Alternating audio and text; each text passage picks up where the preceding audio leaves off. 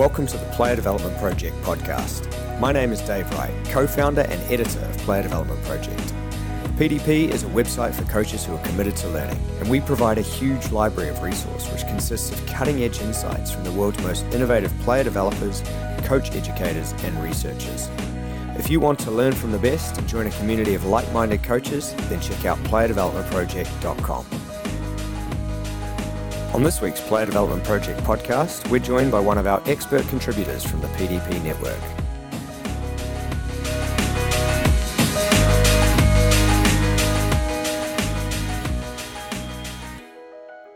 Hi everyone, welcome to another Player Development Project Masterclass discussion. Really pleased to be joined by Academy Manager at AFC Wimbledon, Jeremy Sawyer. Jeremy, how are you?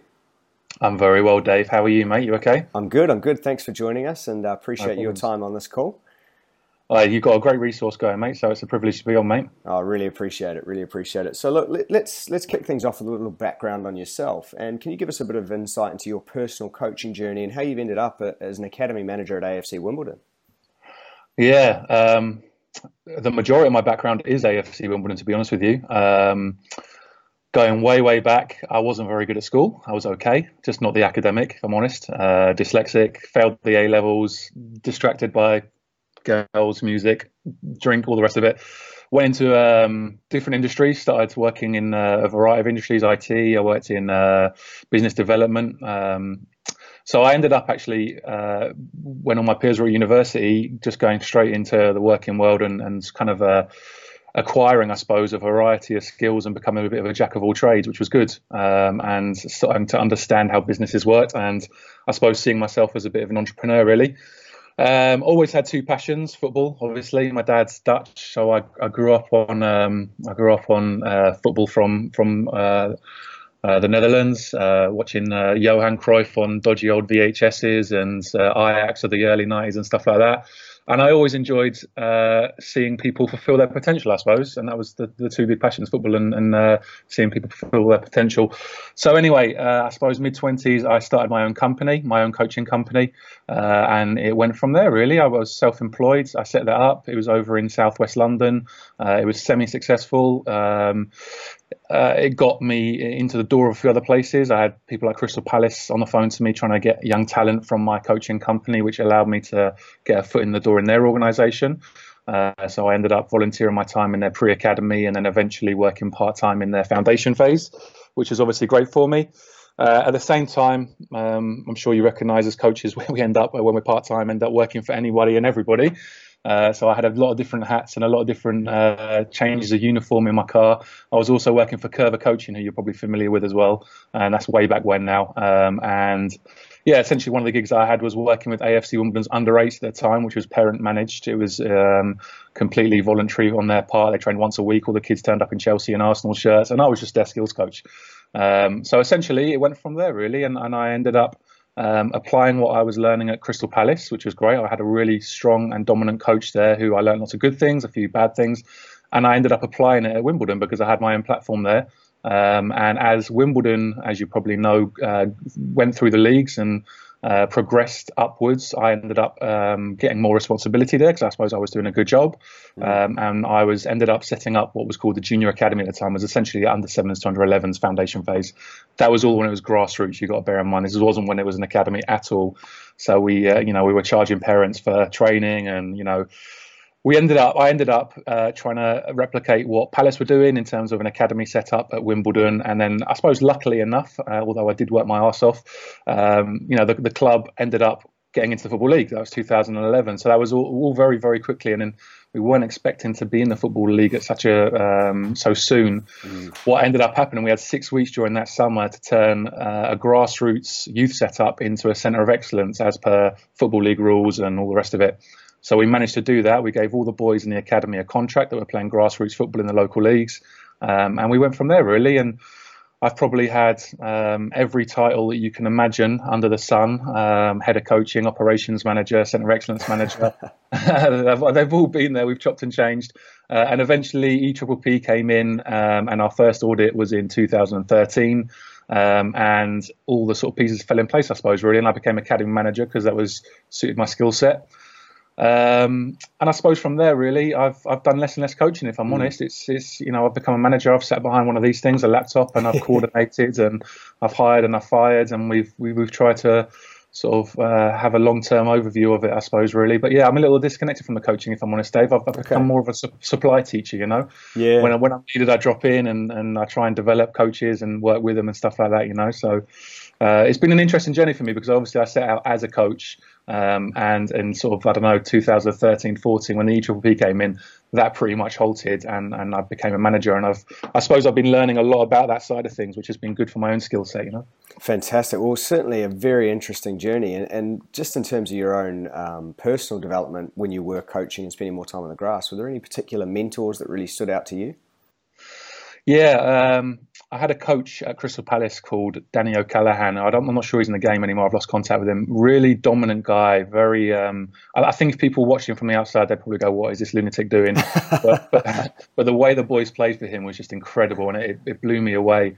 I spent a lot of time when I was at Palace. This is volunteering my time really to be around him and listen to him and take some of the good things, get rid of some of the things I thought, no, that's just gone too far, and working it over at Palace, working over at Wimbledon, and applying it myself.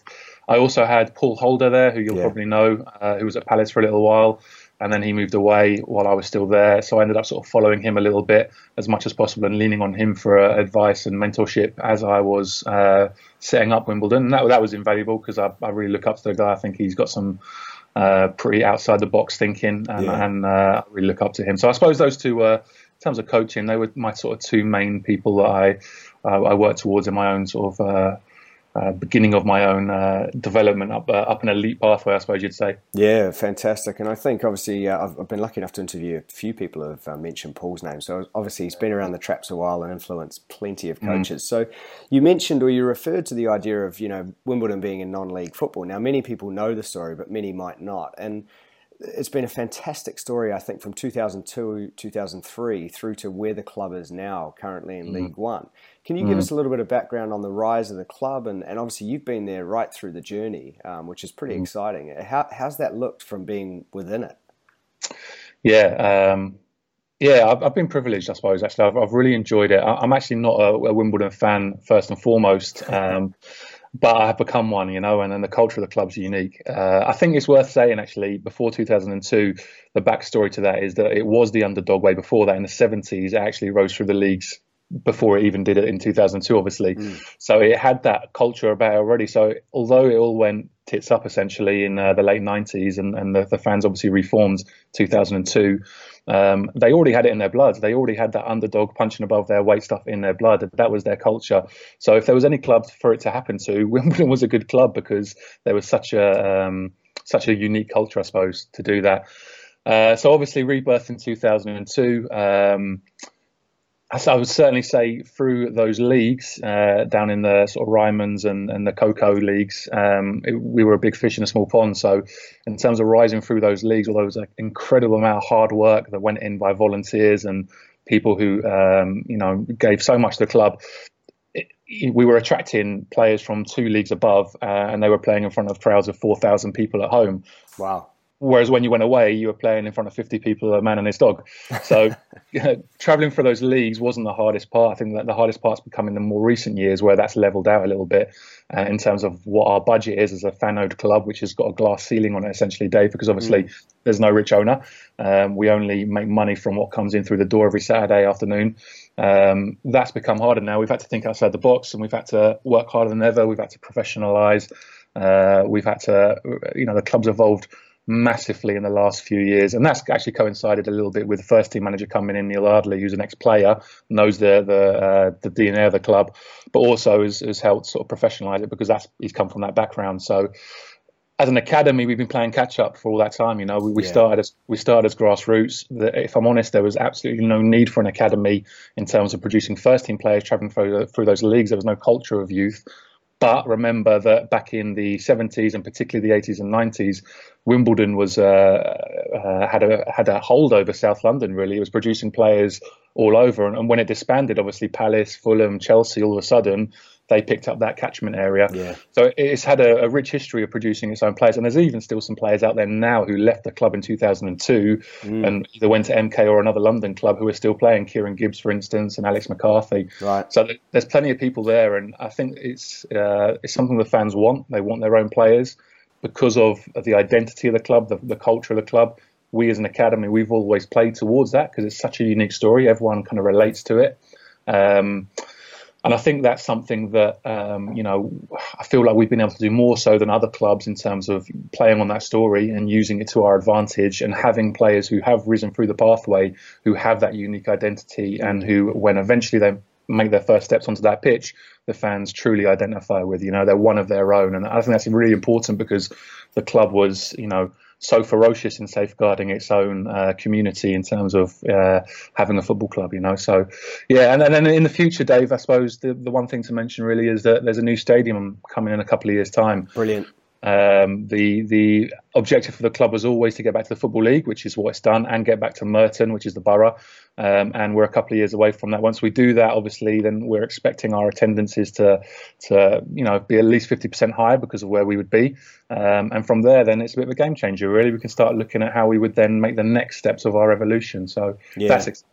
That's exciting. Certainly a meteoric rise. And as you say, I think as much as some people criticise the academy system, it is important to have that academy in place as part of the community and the culture around clubs. I think there's a lot to be said for that. So you mentioned earlier the EPPP comes in and you guys were audited in 2013 for the first time. You're a Category 3 club under their system. Yeah. What does that mean for you guys in the academy game? Being Category 3? Yeah, in terms of the advantages or disadvantages and the challenges that go with that, or how it looks for you guys. I think there's pros and cons. Obviously, I think people get bogged down with the categorization system massively. Naturally, there's a hell of a lot more money going in Cat 1 and Cat 2 than there is with us. Sure. And obviously, in terms of resources, that's hard for us sometimes. We've had to, and always have had, even before we were an academy, find ways of having a USP, which has been more around our environment and the people that we have coaching our kids and working in the academy. Having less money, having less staff, having less facilities, I suppose, is one of the biggest things that being a Cat 3 has a challenge with. We're in a hugely competitive catchment area. So everyone says that London's the best in probably Europe, and it probably is, but there's so many clubs that, want a piece of it. And we've got clubs from the north of England now trying to set up satellite centres and development centres. So that's been hard, and it's hard for us to compete because we don't have the resources for that. Even yourself and working at Fulham, we're our training ground backs onto the one that you guys play your weekend. I've been trying to grow the fence there for years and years and years. So you guys stop looking over it, So it's hard within our catchment area for that. And I think there's a perception because of the categorization system from, people, parents and players that, oh gosh, should I join a Cat 3 it might not be as good as a Cat 1 or a Cat 2, and they look at the badge. That's, I think, natural. That does happen. There's less compensation for players if they're taken away from us, which they have been more recently. So that's a challenge as well. We don't get quite as well rewarded for the development and the time that we put into the players that end up progressing. It's been a challenge for us that the EPPP rules are applied to everybody. They're the same set of rules for Cat 1 all the way down to Cat 4. But of course, we've got a hell of a lot less resources to work through those rules and abide to them. And, I think that our staff, more so than other categories, end up doing 1.5 jobs, our full-time staff especially, which is a challenge, and it's a bit of a labour of love in that respect, Sure. So I'd say those are some of the main challenges. The perception thing is frustrating for us, Dave, because it's we're producing players at Cat 3 and going to Cat 2 is probably at least £1 million away for us, and it's not really realistic. It's certainly in the next 10 years. And then actually, does it matter that much, really? There's a bit more compensation for us. There's a bit more contact time with the players, but we're still producing players now under this system. And I would say that, the pluses of it is that I think now it's been in place for 6 years. People are becoming a little bit more wiser to it, I think, parents, and they understand now, actually, it doesn't matter maybe quite as much as it used to people. There is more opportunity potentially at a Cat 3 club because obviously it's well documented how hard it is to become a professional footballer at Premier League level. Yeah. So I think people are starting to see it a little bit differently, and certainly I think clubs, Cat 1s and Cat 2s, trying to find talent from within Cat 3, I think is attractive to them, Dave, because, we end up having quite a set of realistic values, I suppose, and players that are really, really hungry and have to work against probably the grain a little bit in terms of what their peers are doing. And I think that hunger is sometimes lost in Cat 1 and Cat 2 from players. And I think, we've just sold a player who's going up to Stoke, and they commented it's really hard for them to find a player with that sort of hunger that this kid's got. And because he's fought against the grain, for the last few years to get to where he's got to. And that's what I was going to suggest. I mean, first of all, having played against teams from your club and been lucky enough to go in there and have a look at your environment, I mean, you guys have certainly got a quality of player in there. There's no doubt about that. But do you think there's some benefits to some of this adversity? I mean, there's a lot of discussion around the too much too soon debate. There's too many perfect surfaces all the time or perfect facilities. Is that really dumbing it down for kids? I mean, you're obviously seeing things. Have you got examples in the sense of players and both coaches as well developing as a result of perhaps those extra challenges? And you talk about that particular player with his hunger, but are you seeing it across the board? Yeah, I think so. I think you end up having to embrace what you've got anyway, right? So the footballs aren't quite as good as the footballs next door, and we have to deal with that. One thing that we've always discussed, we use a facility for the foundation phase, and it's a harder AstroTurf. It's not the old sand-based ones. It's like a one-up from that, but it's not 3G. The ball flies. You've got to get out under control. But that's good, and I love it, and I wouldn't change it. And when the EPP auditors come in a few months' time, they may say to us, that's not a 3G, that's not good enough. And I would strongly argue that we love our foundation players on that surface because they've got to get the ball under control. They've got to really have a pass appreciation that they wouldn't have perhaps if they were on a 3G. And I love that.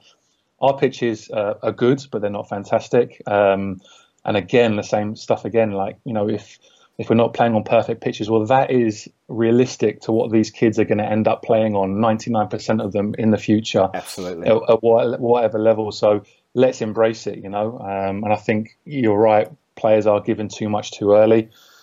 We had an interesting debate with our head of coaching the other day who's been on a few courses and talking about setting up, I suppose, match realistic training sessions, and we're looking at sort of what our near neighbours do, and we've been to visit them and look at how they develop their players. And we were commenting on the fact that their players seem to make really good decisions, and they're really familiar with the pitch geography that they're on during the games. And then we started thinking, well, what are they doing training-wise? Well, they're training in that area. They're playing passes over realistic distances they'll do on a Sunday because they've got the space. They've got the numbers as well. They've got the everything else that they need. Whereas we're playing small-sided games, 7v7s on probably half of the space potentially that you would normally. So you get different outcomes from that, obviously. Perhaps we're better in tighter areas because of that, and perhaps we're good at pressing the ball with lots of intensity.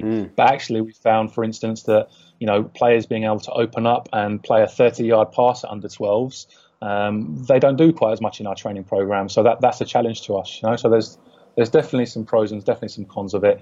I'd say higher up that, our players, they're not pandered to, and we make a really big point of that. We want them to be mentally strong. We know what's ahead for them.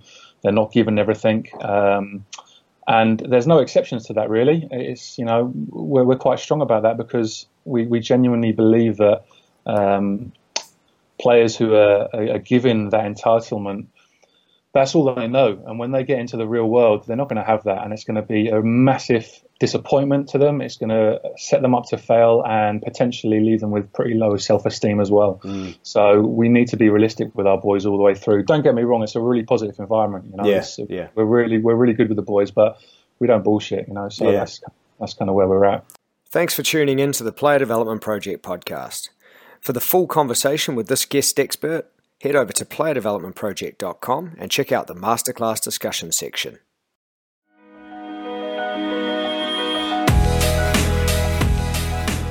Thanks for joining us on the Player Development Project podcast. You can follow us on Twitter and Instagram at PlayerDP or find us on Facebook.